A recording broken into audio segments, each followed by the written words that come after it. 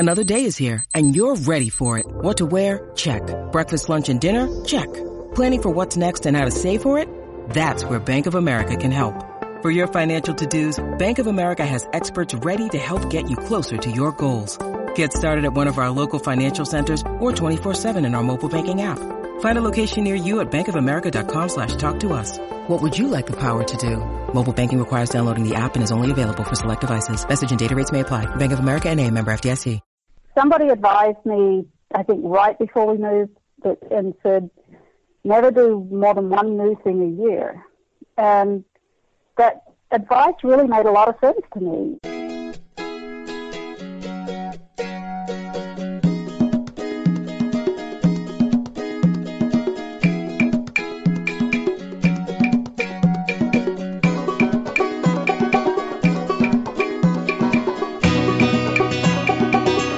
Welcome to the Modern Homesteading Podcast, where we journey down the path of the modern homesteading movement by sharing the stories and ideas of homesteaders around the world. So whether you're just thinking about someday living the homesteading lifestyle or have been for many years, we want to help everyone homestead today for a better tomorrow. Hello, and welcome to the Modern Homesteading Podcast. I'm your host, Harold Thornborough, and on today's show we'll be having a chat with Heather Eby. Heather and her family homestead on 10 acres in Kansas, and she blogs all about it over at self-sufficiency and other assorted hijinks.wordpress.com. But before we get into that conversation, I wanted to share a couple other things with you. I want to tell you about an event that's going on April 6th through April 12th called the Homegrown Food Summit. This is a free online event that you really should sign up for, even if you can't watch all the sessions. I'll just play a little audio from Marjorie Wildcraft, who is putting this event on, an audio of her promoting this event. Hi, my name is Marjorie Wildcraft, and I am the founder of the Grow Network and the creator of the best-selling video set Grow Your Own Groceries, which has over 300,000 copies being used in 30 countries around the world. I am very passionate about backyard food production. Do you have the level of health in your life that you want? Are you concerned about the food supply and all the chemicals and toxins in it? Would you like a deeply meaningful family activity that everybody can participate, from toddlers to teenagers to elders? Well, I'm hosting a free online summit from April 6th to 12th with 30 presentations by the world's leading experts in backyard food production. We are covering all different ways and techniques of growing, preparing, and preserving your own food. We have 8 different presentations on gardening methods. We have 5 different presentations on livestock, small livestock that you can do in your backyard. We have 3 presentations on different ways to preserve food, and we have 2 presentations on collecting and using rainwater, plus a whole lot more. If you register, and it's all free, as soon as you register, we'll get you a full list of the schedule and all the biographies of all our amazing presenters. And these presenters have been working on this. These are the leading research organizations and groups, been spending decades of their life working on developing ways for you and I to live more sustainably and have more local food and more backyard food production going on in our homes. Also, if you sign up, I'll give you 4 bonus ebooks just for free. We got one on how much land does it take to grow your own food. It's a useful question to know the answer to, isn't it? Another one which compares a lot of different ways to do chickens in your backyard. A third one on homemade shampoos, so you'll look good at any time. And a 4th one on seed saving.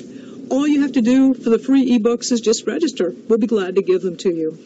All of the 30 presentations, the 4 bonus ebooks can be yours. Just register. My name is Marjorie Wildcraft, and I'll see you at the Homegrown Food Summit from April 6th to April 12th.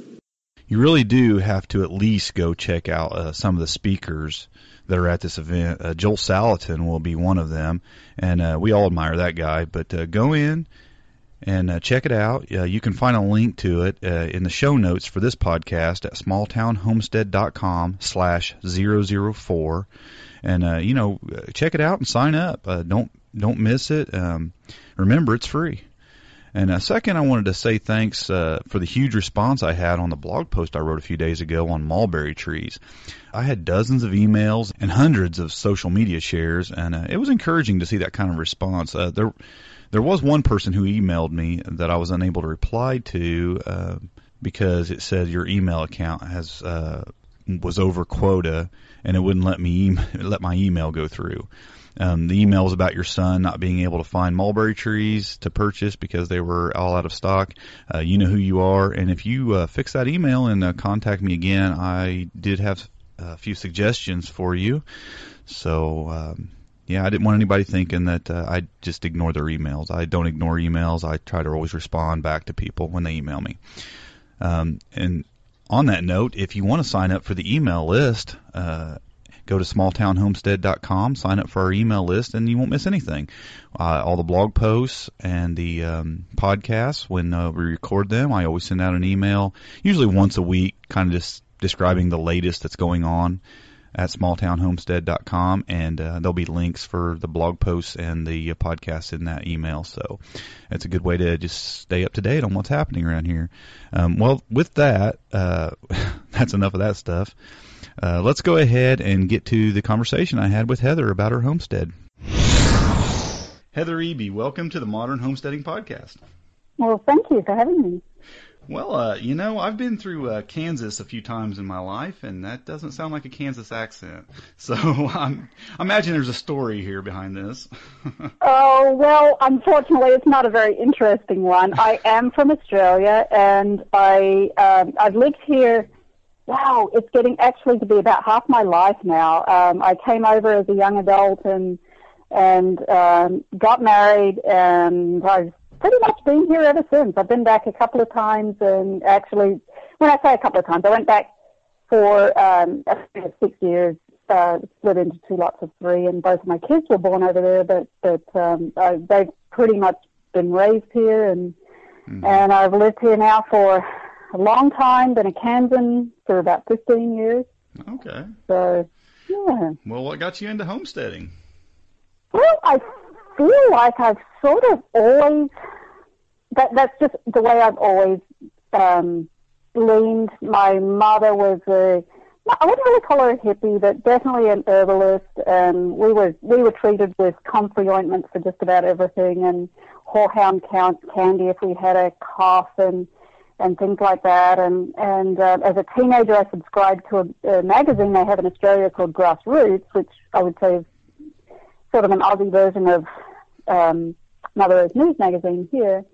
And so I sort of, I'd read this magazine, and I'd have these dreams that I was going to live on a really backwoods rural area where it was only accessible by horse and cart, and I'd chop my own wood and grow all of my own food, and once a week take the horse and cart into town to barter for the things I didn't raise. And, it was very idealistic teenage dreaming, but then I spent quite a few years living in the city, going to college, raising my kids when they were little, and always had a few chickens in the backyard and always had a veggie garden, but, sometimes a few herbs and a planter on the front porch. But then about 3 years ago, I was very fortunate that my husband and I had the opportunity to move out of the city and onto our little acreage here, and we've just sort of slow leaps and bounds in the last 3 years. Somebody advised me, I think right before we moved, and said, never do more than one new thing a year. And that advice really made a lot of sense to me. I thought, sure. I can see trying to jump in and do everything at once and then getting so overwhelmed because I don't know half of it. I'm still learning some of it. So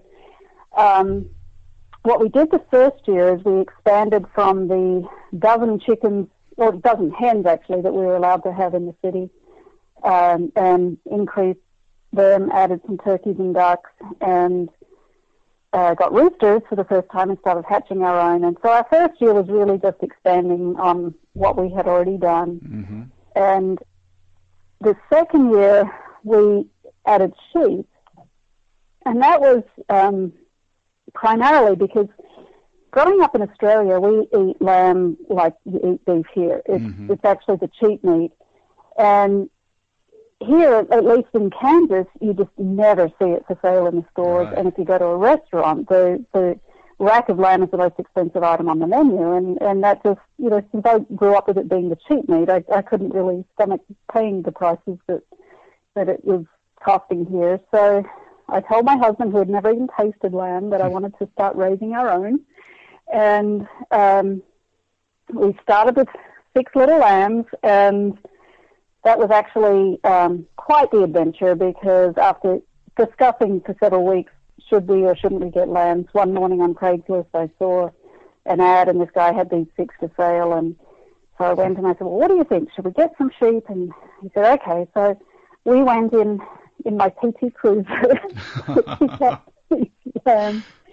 came back with that. It was an hour drive each way, so we had 6 lambs in a PT Cruiser for an hour, and the tarp, let's just say, was not adequate for the job. So I can still, on a warm day, smell the sheep in the back of my car. But I bet you had a lot of stairs where you were going down the road, too. Oh, yes, especially going through the drive-thru to get a drink on the way back. Oh, wow.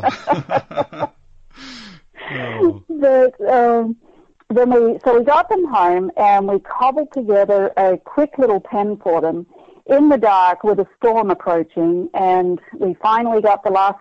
We were using some livestock panels, and we got the last panel secured, and we sat back and we watched them graze for a minute, and we went in to get out of the storm.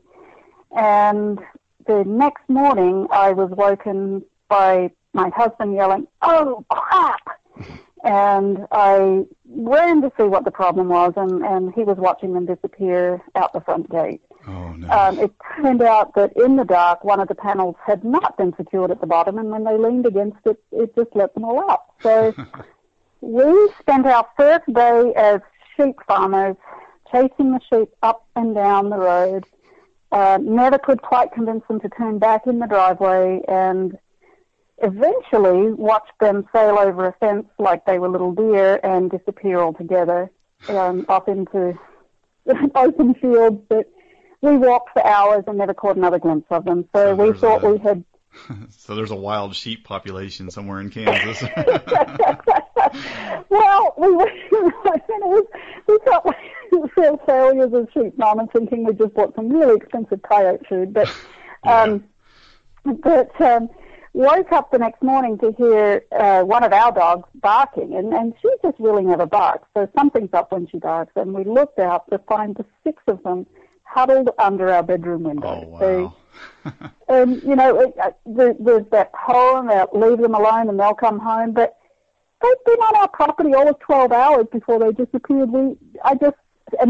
Honestly, 2 years later, I'm still amazed that they found their way home and yeah, no kidding. My dogs aren't even smart enough to find their way home when they get out, so I'm surprised too. That's neat. Yeah.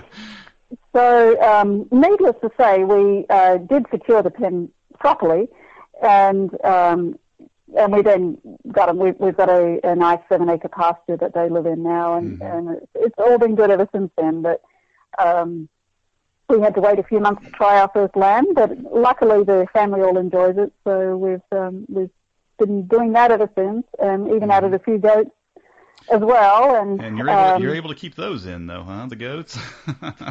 Well, most of the time. Yeah, because I grew up with goats, and I know that they can get out of just about anything. Yeah, they're pretty good at it. The doe actually isn't too bad. The billy, or the buck, or the billy, whatever you want to call him, he is kind of always looking for a way out.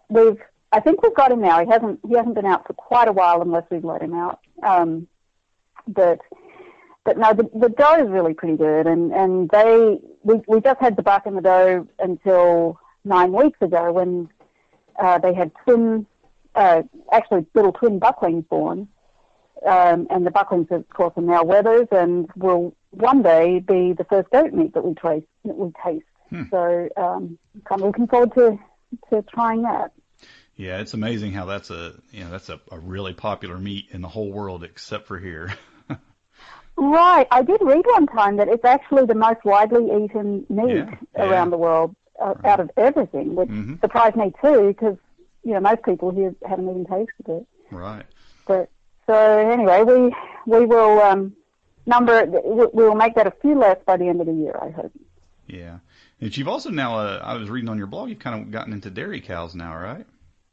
Yes, that is a very new venture, and I think it surprised us pretty much as much as anybody who knows us, because the one thing we had always said was we're not going to do dairy. We wanted the freedom to be able to travel a little bit, didn't want to be tied to milking, and so we've done meat animals. We don't milk the goat, we don't milk the sheep, we've just done all meat animals, and then actually just right after Christmas, my neighbour our next door neighbour, with whom we've become quite good friends, told us that they were thinking about getting a dairy cow.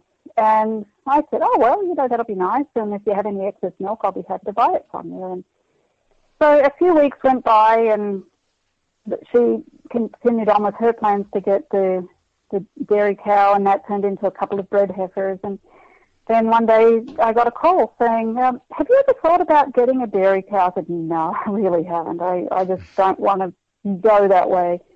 And long story short, we now have dairy cows. She talked us into it, and it's a really interesting arrangement, I think, because what we're doing is a cooperative with our neighbours. We co-own the cows, we share the expenses, we share the responsibilities, and then we share the milk. And it's actually working out beautifully. We have one cow with her calf, the 2 bred heifers that she was going to get, and then a steer that we are going to send to butcher here in a few months. And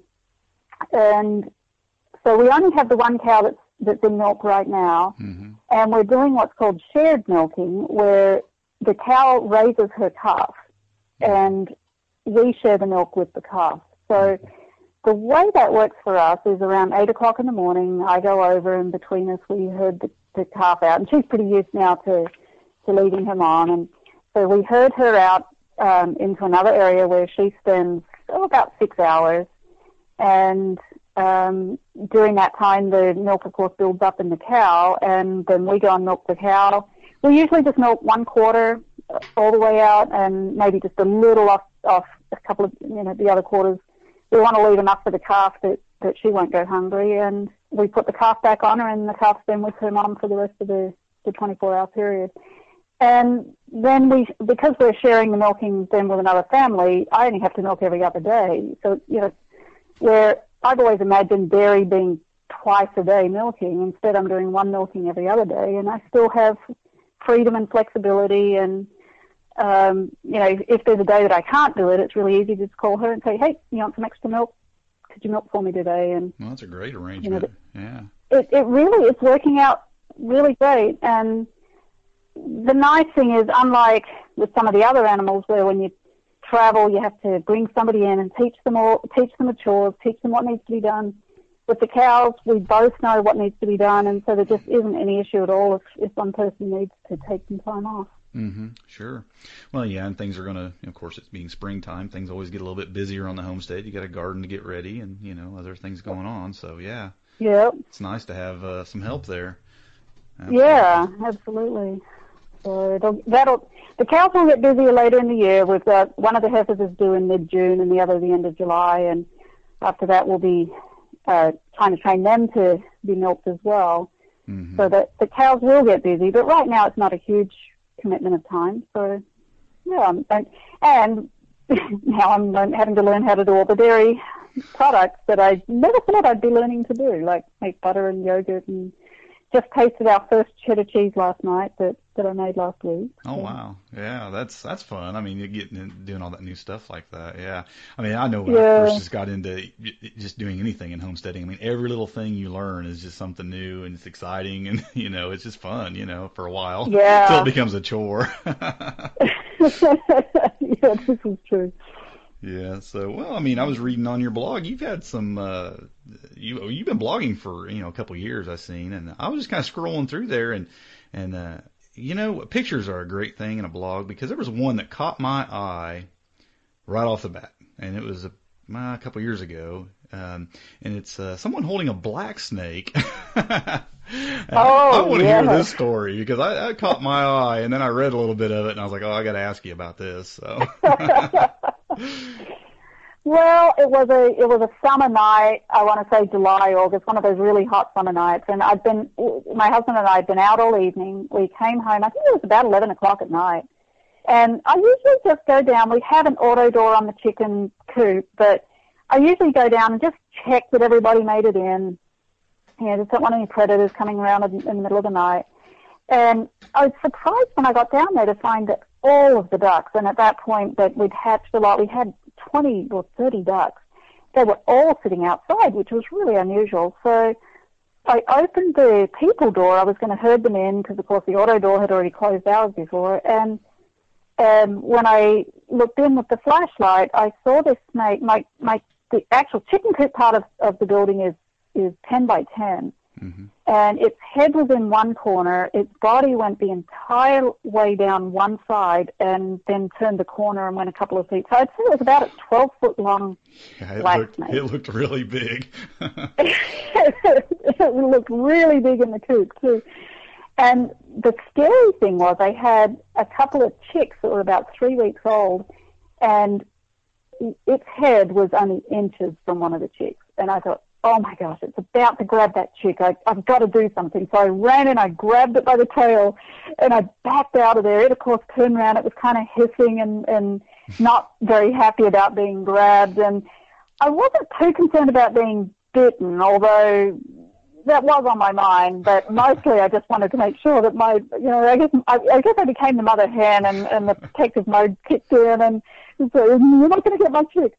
So, I dragged it on out of there and kind of half carried, half dragged it up to the house and yelled for my husband to come and take a look. And he's the one who took that photo that you saw on the blog. And then, there was what do we do now? I really, I'm a snake. I would have to say I'm kind of a snake lover. I believe that they are truly beneficial to have on the homestead. They are good for rodent control and all the rest. Yeah. I didn't want to kill it. I just didn't want it eating my birds either. So what I ended up doing was carrying it across the street to a big open field that we have there. And unfortunately, it was throwing up or regurgitating the entire way. It had eaten a lot of eggs. It had not actually eaten any of the chicks, but it had eaten a lot of the eggs. I had eggs under various broody hens at the time, and the next morning I discovered that they were pretty much all gone. So it was regurgitating them all the way up. But I released it in the field across the street, and I've never seen it since. So apparently it got the message it wasn't welcome. Yeah, evidently. I seen that, and that caught my eye, and I thought, wow, that's a really big snake. And then for you just to grab it like that, I thought that's pretty funny too, because I don't think my wife would grab a snake. I'm not so sure I would if there was a shovel or something I could use instead. Oh, that's a good story. Yeah, you have a lot of blog posts. You write quite a bit, just daily, or not really daily, but I mean you just journal what's going on your homestead quite a bit, huh? Well, we do. We actually started the blog mostly for ourselves. We did have a few times, like when with the sheep, going to pick them up in the PT Cruiser, and we were telling a friend, and they said, "Oh, you should have a blog. You should write about that." And I thought about it later, and I thought, memories do fade. It would be fun to just note that down so that later we can go back on it and laugh about some of the mishaps that happen. And so I have tried to keep it up. I usually try and post a new one about once a week, and just little bits of what we're doing. It's very seasonal when we're in the veggie garden. There might be recipes for what we're doing with all the, you bring in all those bucket loads of tomatoes every day, and recipes for what we're doing with them and things like that. And it's more just to document it for ourselves. But we've had a few people subscribe over the years, and if they enjoy it too, then the more the merrier. Yeah, I'm sure it encourages people to, to try things and see what you're doing. It's like, I want to try that too, So I think it's good. I always encourage blogging. I just think it's a great thing to do, and a lot of people are doing it, but they're popular for a reason, because people are encouraged, they're inspired by them, and they love the stories, So it's right. Well, and I love to read blogs myself for the same reason, I think. But especially when I try and read a lot, I research a lot. Anytime we're starting a new venture, I try and read a lot about it. But there's a difference between an article written by a professional who's doing it when all the conditions are perfect, and somebody like me who's just done a little homestead and conditions may not be perfect.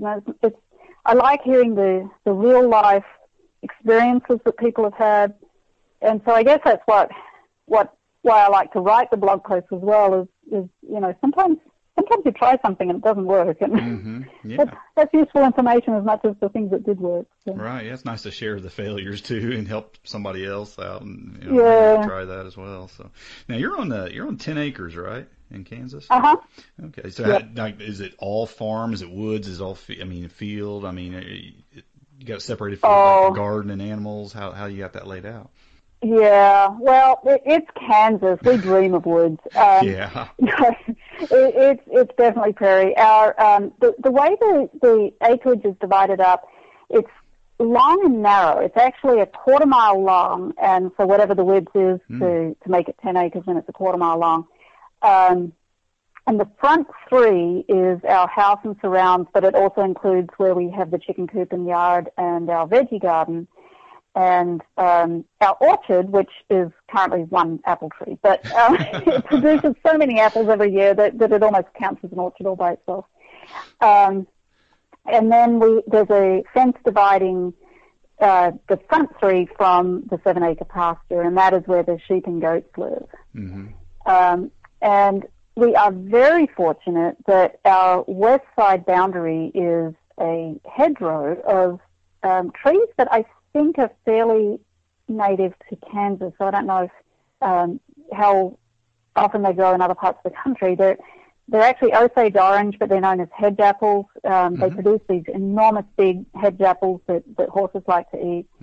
But I say we're fortunate because it's on our west boundary, so it casts shade in the summer from the hot west sun and the chicken yard is built right inside that. So we get a lot of shade in the chicken yard for a lot of the day. So that's worked out really well for us. But aside from that hedgerow of trees, there aren't a whole lot of other trees on the property. The pasture is mainly just grass with a big pond in the middle of it, which, again, we're very fortunate that the former owners of the property had dug the pond. Oh, that's great. Yeah, that's a nice feature to have on your homestead for sure. Yeah. Well, like what kind of a gardening area do you have? You got a really good sized garden, I would imagine. I think it's a decent size. It's certainly a decent size when I'm trying to weed it.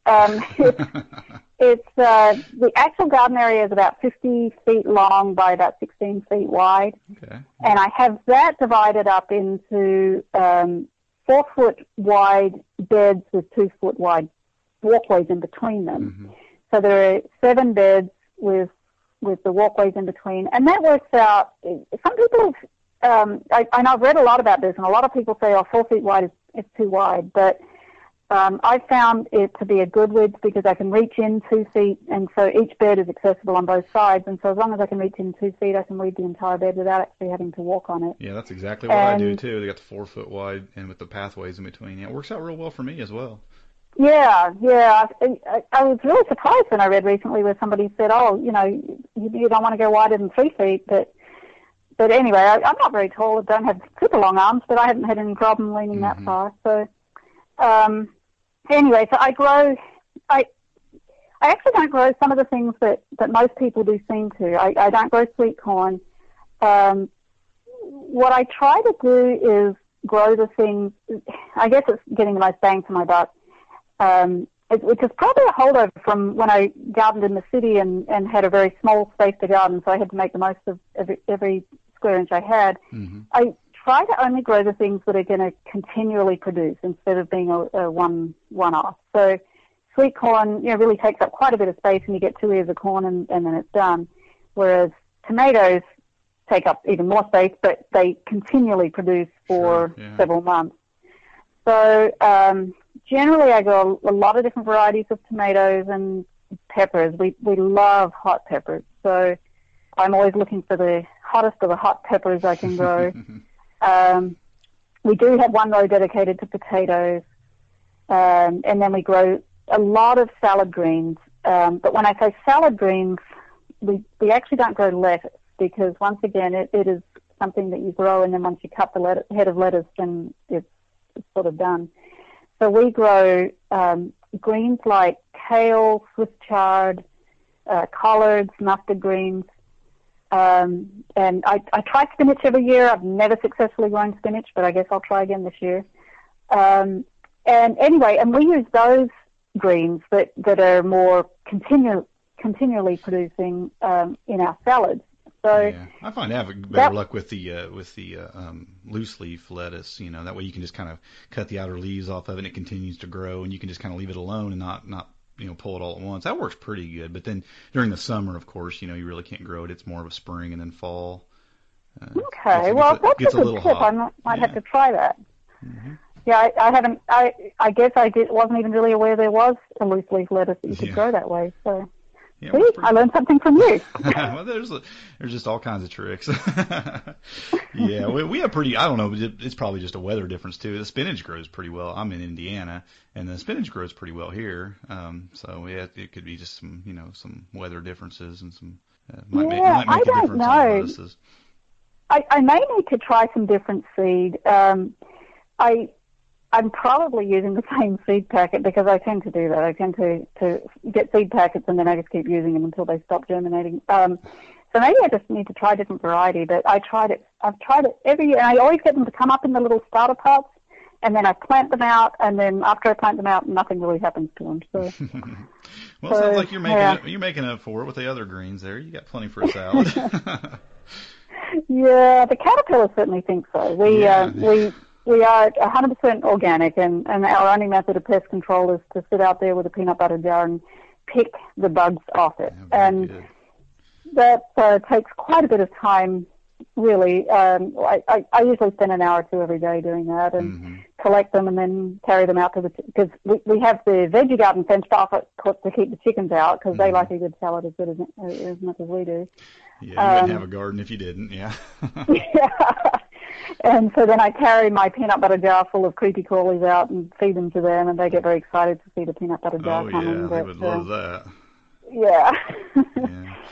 Yeah. Are you growing your potatoes like it just in mounds in the dirt, or are you doing anything special growing those? Well, we are growing them in the ground. What we did last year that worked fairly well. We didn't probably have any record-breaking yields, but we were satisfied.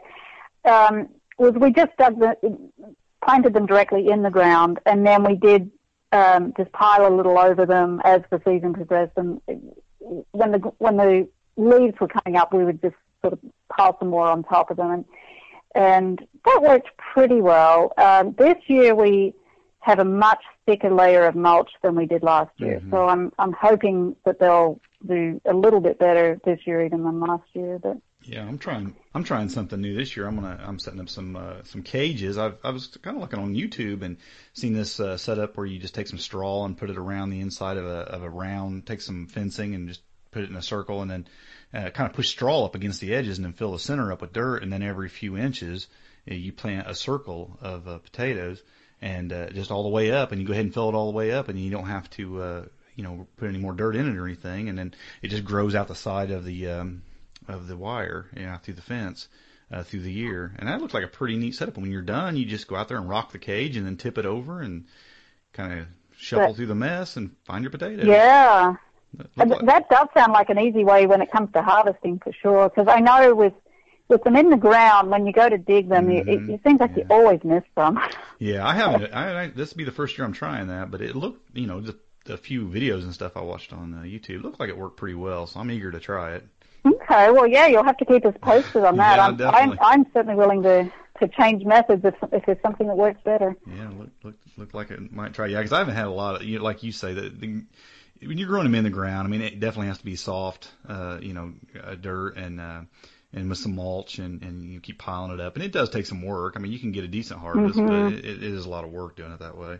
So just trying to find a better way, like you, I guess. We're always experimenting and seeing what we always can do. looking for something better. Yeah. One thing I did learn last year, which I don't know, I guess it just I'd never realized this before, is that potatoes really don't dig down. You know, a lot of other, like the tomatoes, you know, they'll develop a pretty deep root system, but the potatoes, where you plant them, they'll go horizontally, but not down. Yeah, they grow up. Regular potatoes grow up. Sweet potatoes will grow down, but yeah, the regular potatoes grow up. Yeah, that's that's why you have to do the mound system with them, you know, so you keep giving them dirt to spread out in and stuff. And they're not the funnest crop to grow, but you know, it's one of those crops that they're not expensive in the store, but they're you know, they consider just one of the really bad ones for chemicals and stuff being sprayed on them. So it's really good to grow it yourself, you know, and get away from that. Yeah. Yeah. Absolutely. Sounds like you got quite a bit going on there. I mean, I was reading that you're diving in, you know, doing a lot of canning, dehydrating, you know, of course, making your dairy products, and so it sounds like you're just taking on all kinds of new stuff this year. Oh, yeah. You know, sometimes it does feel a little overwhelming. Like I said earlier, you pull in all those buckets of tomatoes when they're right at the ripening season, and then I sit there and I look at these buckets of tomatoes, but there's no rest. You know, you can't leave them unless you want them to rot. So as soon as I pull them in, then, you know, I have to start washing and cutting and turning them into salsa and pasta sauce. And this year I might try and make some ketchup. I've never done that before. Yeah, I mean, I've seen some recipes for that as well. I was kind of interested in that too. I've seen a few people posting recipes recently and some blogs and stuff. So yeah, that might be something I'm going to even get into. I didn't have a very good tomato crop last year. We got some blight problems around here. Sounds like a lot of people had that problem. I don't know if it was out your area or not, but we had it hit us pretty hard around here. And I think we got lucky, because I do remember reading on a couple of, I don't know, Facebook groups or forums where people were experiencing a lot of blight. But around here, I guess we got the right rain at the right time, because we did not have. I actually had a really good haul last year.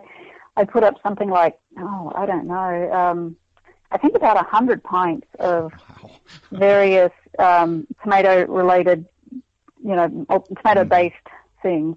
Yeah. So no, we did not have that last year, but every year is different, and you never know with the weather conditions what you're going to get. When you get the temperatures and the rain and everything plays just right, it can definitely hit you. So yeah, that's something we dealt with. So it affected our tomato crop last year. Everything else done really well. We have the cucumbers. I don't know if you grow cucumbers, but we had cucumbers last year, and I've never seen so many cucumbers in my life.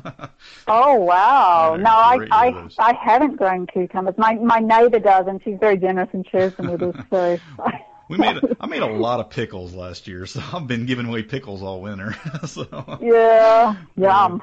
It worked out good. Well, you said you kind of taking on one new thing a year, or it sounds like you've sometimes taken on more. But what's in your future plans for your homestead? I mean, you got some other animals you're looking into, or other things to grow, or maybe expand that, maybe doubling that orchard size by planting another tree or something. Yeah. Actually, we do talk often about adding some more fruit trees, and it sounds really good until the point where the one apple tree, like I said, it has produced so well the last 2 years that at that point I kind of think, oh, why do I want more fruit to have to deal with? This is, I have to make all this applesauce so fast. I think variety. You got to have different trees. Yeah. Actually, it would be nice to stretch it out a little bit, because with ours, a very early maturing apple. They're usually ripe about July, and I have about 4 weeks where I'm going crazy trying to deal with all the apples, and then we're done before a lot of other varieties are even started. So, yeah, right. Yeah, that probably would be good. But for the future, there's a couple of things we've talked about other than adding more fruit trees, one of which is bees. I've never done it, and who doesn't like honey? But actually the thing that's stopping me, and you'll probably laugh at me, it's one of my little quirks, I feel guilty stealing the honey from the bees. I feel like they work so hard their whole lives to gather all this pollen and turn it into honey so that the hive will have honey to eat over the winter, and then we go and steal it all. And so I just don't know if I can live with the guilt. So yeah, there is I mean, from what I understand, I don't raise bees. It is something also that I would like to get into in the future. But from what I understand, yeah, I mean, you can be greedy and take too much from them, and then they don't have enough to feed on through the winter. But from what I understand, though, if you don't take it, they'll actually move on. They actually need you to take some of it to stay where they're at. Otherwise, it causes them some problems, and they have to go find another place to live. Well, that is interesting. I might have to read up a bit more about that. Yeah, because they'll actually like split the hive. You have to like continually split the hive and stuff because they'll get so populated and they'll get so much honey.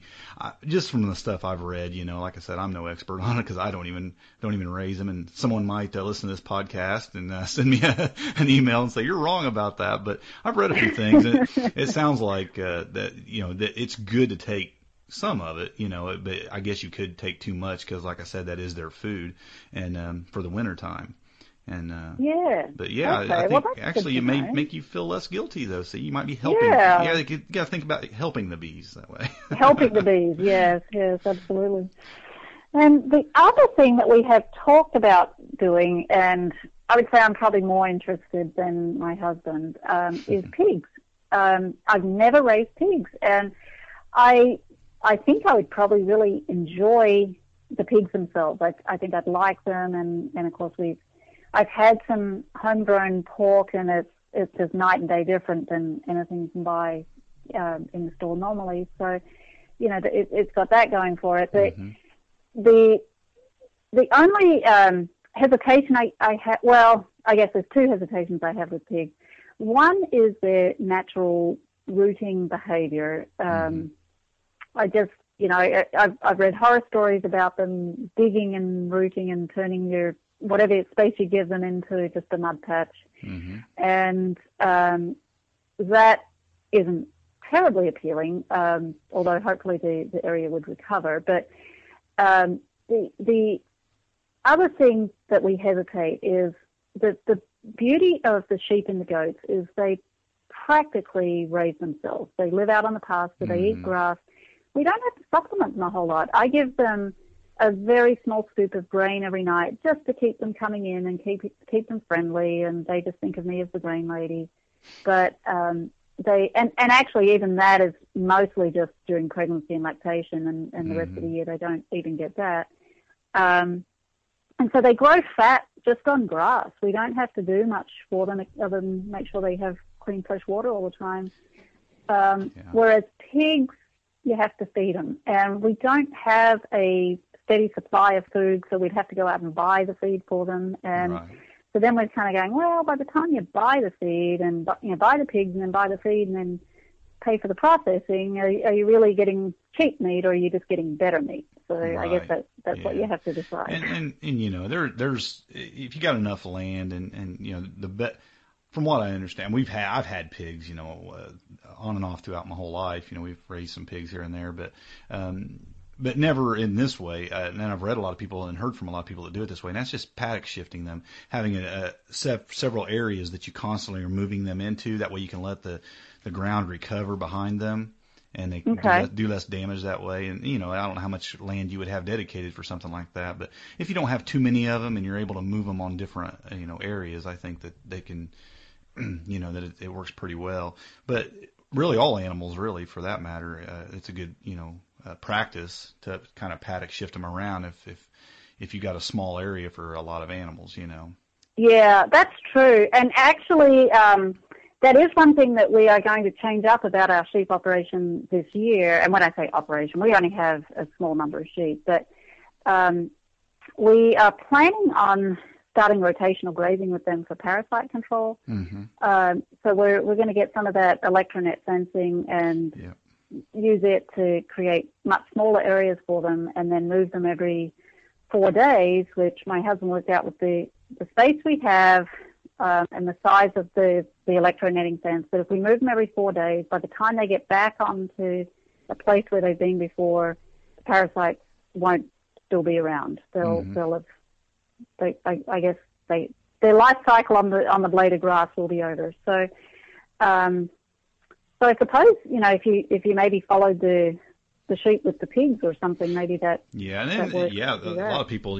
alternate different kinds of animals, or if they have cattle, and they'll run like maybe chickens behind them in cages, and run have chicken tractors when you put a few chickens for meat chickens, and run those behind them, and that works pretty well from what I've read. Joel Salatin's big on that. I don't know if you know much about him, but he talks a lot about that, running the chicken tractors through the fields, and then you get a more natural grass-fed animal that way. So but those good plans. It sounds like you guys know what you're you got a plan there for with the netting and moving them around. That's part of your future there. I mean, that's what you're going to be doing, and I think that's a good practice. So that's real good. I think you need to get the bees. A little bit.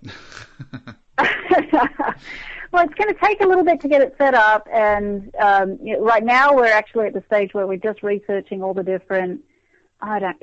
My brain fries on this stuff, but the energizers and the all of that stuff. He's better at that than me, fortunately. So he's actually the one doing the research on that and just reporting back every now and then.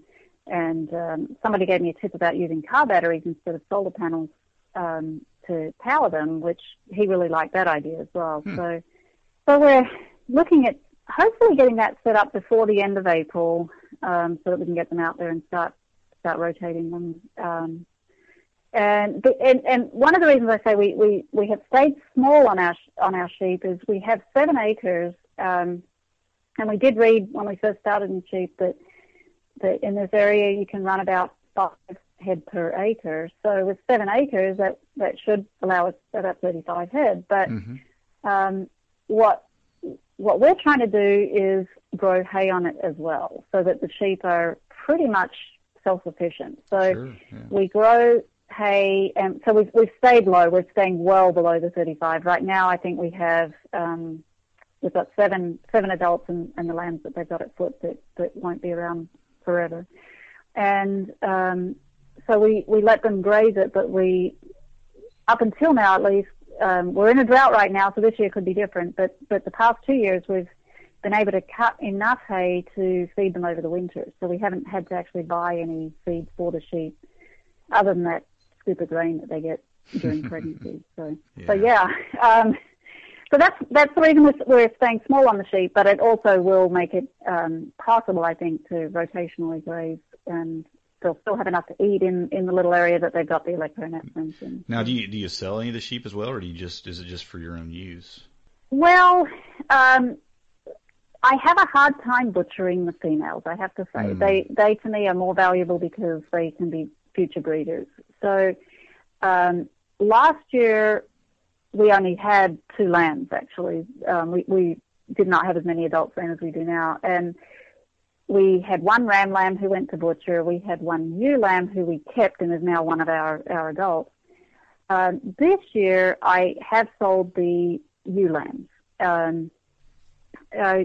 Actually, just word of mouth. I didn't even really have to advertise, but people would hear that I had lambs and call me up and say, hey, are you by any chance going to be selling them? So all of the ewe lambs were pre-sold by the time they were a week or 2 old. And the males then we are raising to go to butcher. So, but yeah, that's about the only sales we do. I am not somebody, I hate sales. I don't like to have to wheel and deal and advertise and do all that. But you're in it to feed your family. It's not really commercial business for you, all right? Well, there's nothing wrong with that. Exactly. Yeah. So it worked out really well this year that I got them all sold without having to do any of that. I was just able to have people hear that I had them and reserve them, and then I just tell them, okay, it's weaning time when you want to pick them up. So. Now, I mentioned earlier about your chickens. Now, are all your chickens layers, or do you have meat chickens as well? Or? Oh, actually, I'm glad you asked that question because you touched on one of my favorite subjects. I don't really like the commercial meat chicken, the broilers that are sort of engineered a little bit to grow way too fast, and so what I have I focus primarily on 2 breeds. They are heritage breeds, Barred Rocks and New Hampshire Reds. But I know people are cringing, going, "Oh, barred rocks, I've had them, and they're awful." These are not your hatchery barred rocks. I got some really good breeder stock from a guy who happens to live 2 hours from me, but has some degree of fame throughout the country. His name is Frank Reese, and he runs Good Shepherd Poultry Ranch up right here in Kansas. And so I made a visit up to see him a couple of years ago and picked up some breeder quality hens and a couple of roosters from him. And they're the base of my stock. Now, what I like about them is, compared to the hatchery barred rocks, they're huge. The barred rocks have this beautiful, what they call zebra barring, where it's very, very clean lines. And the New Hampshire reds are just this brilliant orange. And they're all just very docile, calm, friendly birds. They're not bullies like some of the hatchery birds can be. Mm-hmm, right. They grow to butcher size in about 16 weeks. And so it's not like your broilers where, 6 to 8 weeks and you're already butchering them. Yeah, they're huge. But I don't have them in tractors and having to do all that labor. What I have is I actually have just one coop, and all of my birds live in one coop. And everybody free ranges together, and they actually have access to the entire 10 acres. They realistically only use about the front 3 of it, but they're allowed to go anywhere, and they eat all the grass and bugs they can find, and they sunbathe and they dust bathe, and they just do all the things that birds should do. And so they kind of raise themselves. I just put a note on my calendar that this group is 16 weeks old on this date, and on that date I round them up and butcher them. And that's really just because I don't want to lose track of them and end up feeding them a lot longer when I didn't need to. But they, for the most part, raise themselves. So I don't really have any extra work, but I still have the meat. And it's, I think if you're used to eating an 8-week-old Cornish cross, you probably would notice a difference with this. This is what we're used to, and we find it really good meat. It's better for sure. Yeah, I mean, you're not going to have the size, but for sure, definitely a better, more of the dark meat and less of the white for sure. But still a good bird. Absolutely. What about your ducks? Now, you doing egg production with those, or is it? Well, I got Muscovies because I had read that they are a good meat bird. They're good mothers, and they're good layers. I'd have to say the first 2 of those things are accurate. In other parts of the country, I understand that they do lay for a lot longer. Here in Kansas, we find I actually got my first duck egg today. So here it is, April 1st. Got my first duck egg. They'll lay until about, I think, like August, September, maybe, if I'm lucky, and then they're done. Maybe 100 eggs, yeah. Yeah, so as far as being good layers, I would have to disagree with that, at least from my area. But they are a good meat bird. With them, I actually mark the calendar at 14 weeks. They grow from a duckling out of the egg to an enormous bird in 14 weeks. And they, if you like duck, it's good meat. We do really like duck.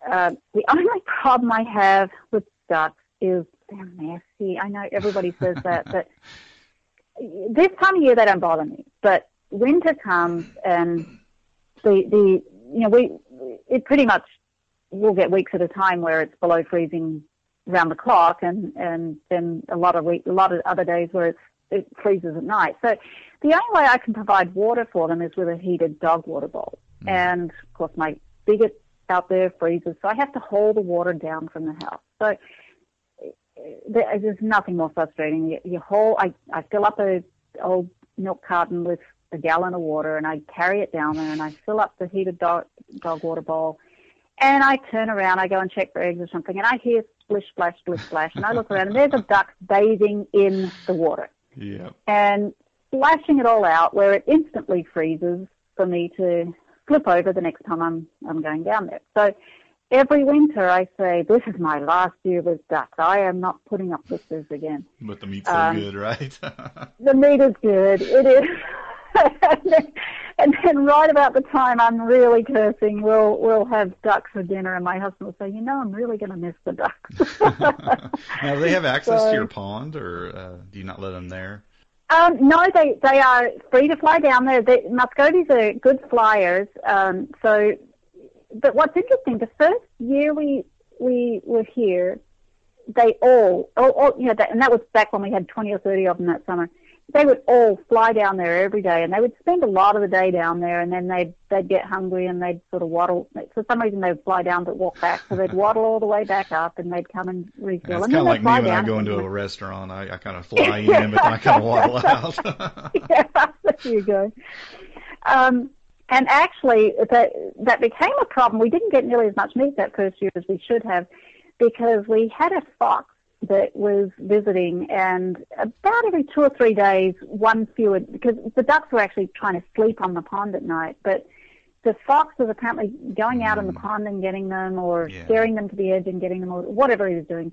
And about every 2 or 3 days, one fewer duck would waddle back up. And we got down to the point, I think we had 6 by the end of the fall, and we hadn't eaten any of them, which was a bit frustrating. And I don't know what became of that fox. I think somebody got him. I'd heard that a neighbor on the other side of the hedge was losing chickens to it as well, and had a trap out, and suddenly one day we stopped losing ducks to it. So I think the neighbor must have somehow got the fox. But we've been pretty lucky when it comes to predators. I know a lot of people who keep poultry have a lot of predator issues. We had one spectacular fox incident 3 weeks after we moved here. Yeah, I've seen that on your blog as well. You had like a month or two there where you had the snake, you had the fox, you had a coyote, didn't you, all at once, kind of? Yeah, we had, yes, definitely. The coyote got one of those 6 little lambs, and the fox got, at that time, it took a third of my flock in about an hour. Wow. There were just dead bodies everywhere. It was horrible. But that fox's life ended about 24 hours after that attack, when he returned, which I had sort of predicted he would, and I was laying in wait for him with a 22, and that was pretty much the end of that first fox. And then we had the other one that the following year was taking the ducks off our pond at night, but it never came up closer than that. It was pretty content to just eat the ducks that slept on the pond. And the 6 that we were left with at the end of the year were the 6 that had realized that it wasn't safe down at the pond and started sleeping in the coop. Mm-hmm. And since then, apparently those 6 told all the others that it's not safe at the pond, because nobody goes down there anymore. Put the word out, huh? Yeah. Oh, wow. Yeah. Well, that's pretty neat. You got quite a homestead. Yeah, I enjoyed listening to just everything you got going on. It sounds like you just got a great place there. You just got a lot of stuff happening, and it sounds like you got a few things in the future there that you're going to be getting into. And I'm looking forward to reading about it on your blog. I really enjoyed reading your blog. You got a lot of good stuff on there. Well, thank you very much, Harold. I appreciate that. And yeah, we really are happy here. It's realizing a dream, and sometimes that can go south on you. Sometimes you achieve the dream and then go, well, this isn't as fun as I thought it was. But and nothing ever is, but yeah, it's worth it though. I think it's worth it though. Yeah. Oh, absolutely. In our case, we have just really, we're just so happy out here, and we just feel so thankful every day that we had the opportunity to move here and try this, and I would really encourage anyone who thinks they want to try it. You don't have to move to an acreage to do it. You can do it right in your backyard. Yeah, you were doing it. You had a small homestead even when you were in town. It sounded like you had some chickens. Exactly. Yeah. So that's great. Yeah. Well, I'm gonna let you point people to your blog if you want to. What is I'll let you say it. What's the title of it? Okay. Yeah, it is a bit of a mouthful. It's self-sufficiency and assorted hijinks. All one word, so okay. It's a really long word. I'll put it in the show notes so nobody has to remember all that. Oh, and I guess I should say that's at WordPress. So WordPress.com. At WordPress.com. Yeah. So Well, we'll definitely point people there. And now you told me that you just started listening to podcasts here just a few weeks ago. So you're on one right away. So that's pretty neat. I know, it happened so fast. My son, my sweet 17-year-old son, came home and said, "Hey, Mom, I think you would enjoy listening to podcasts." And I'm going, "Podcast? What is a podcast?" And so he was trying to explain. He said, no, just go to iTunes and just search on homesteading. I bet you'll find some.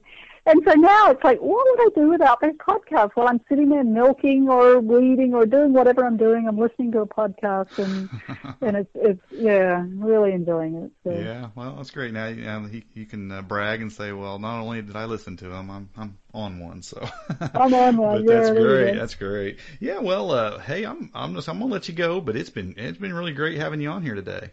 Well, thanks so much. I appreciate you having me on. There you have it, folks, our interview with Heather Eby. Make sure you head on over to her blog and tell her we sent you and how much you enjoyed hearing about her homestead. Remember, you can check out the show notes for this episode at smalltownhomestead.com/004.